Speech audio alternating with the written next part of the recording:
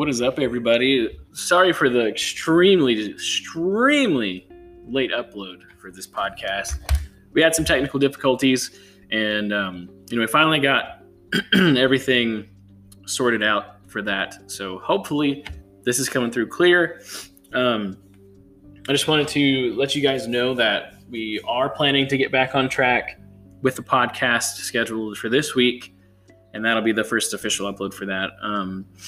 But I just wanted to update with that, and then kind of just do a small-ish podcast, I guess, in regards to some conspiracy theories, or maybe a true crime. Let's look through the list that I've got here, and you can see we can go through here. Okay.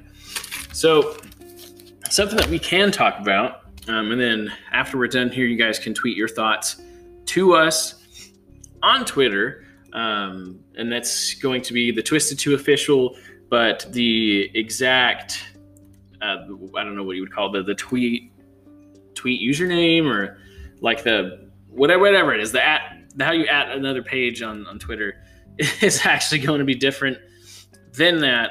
It's actually going to be TwistedTwo and the number 4. And then you'll be able to tweet us and whatever your ideas or thoughts may be on this one. But essentially, we're going to be going over the Dyatlov Pass Incident today. And we're not going to go over it in too much detail because I do know that my sister wants to talk about it on here as well, because we both have some interesting thoughts on it. So I'm not going to delve too far into there, but I am going to provide some information on it in case you guys are not completely aware of what the Dyatlov Pass Incident is. Essentially, is this group of hikers who were out hiking in the mountains in Russia, and they all died, right? The general understanding for the cause of death was, I believe it was natural causes. However, upon doing the autopsies and things like that, some of them had really messed up ribs. Some of them had broken, cracked chest plates. One of them even had their tongue cut out. So I don't think that's natural causes of death. And not to mention, they were all experienced hikers, especially, for that area. They were very, very well experienced. They're well versed in the know-how on how to stay warm, how to stay alive out there, and then the next thing you know, they're all dead. And they're all dead within, I believe it was like the furthest one, I think, was about a mile away.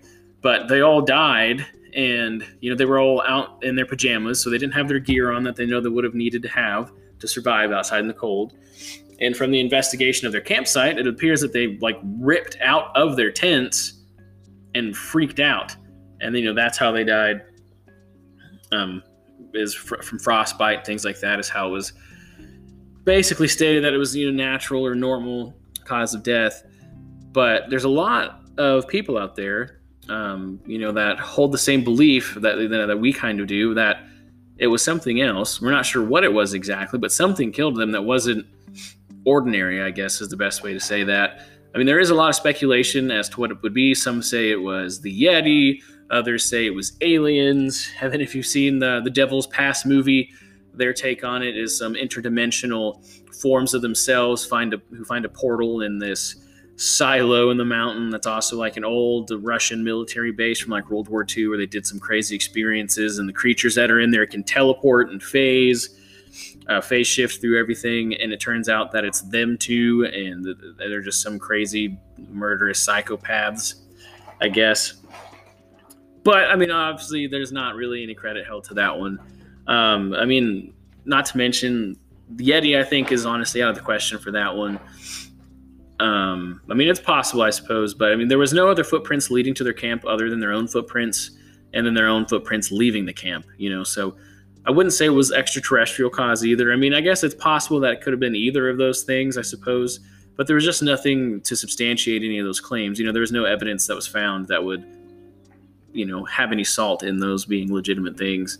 And I don't know, it's just crazy. How do they get a cracked chest plate Or, like, would he cut his own tongue out to like stop from screaming or something? I mean, I don't think that would necessarily stop you from screaming. I figured you'd still be able to make some sort of noise, but I don't know what exactly happened, but something or someone cut out the guy's tongue, and then something had to have cracked their chest plate.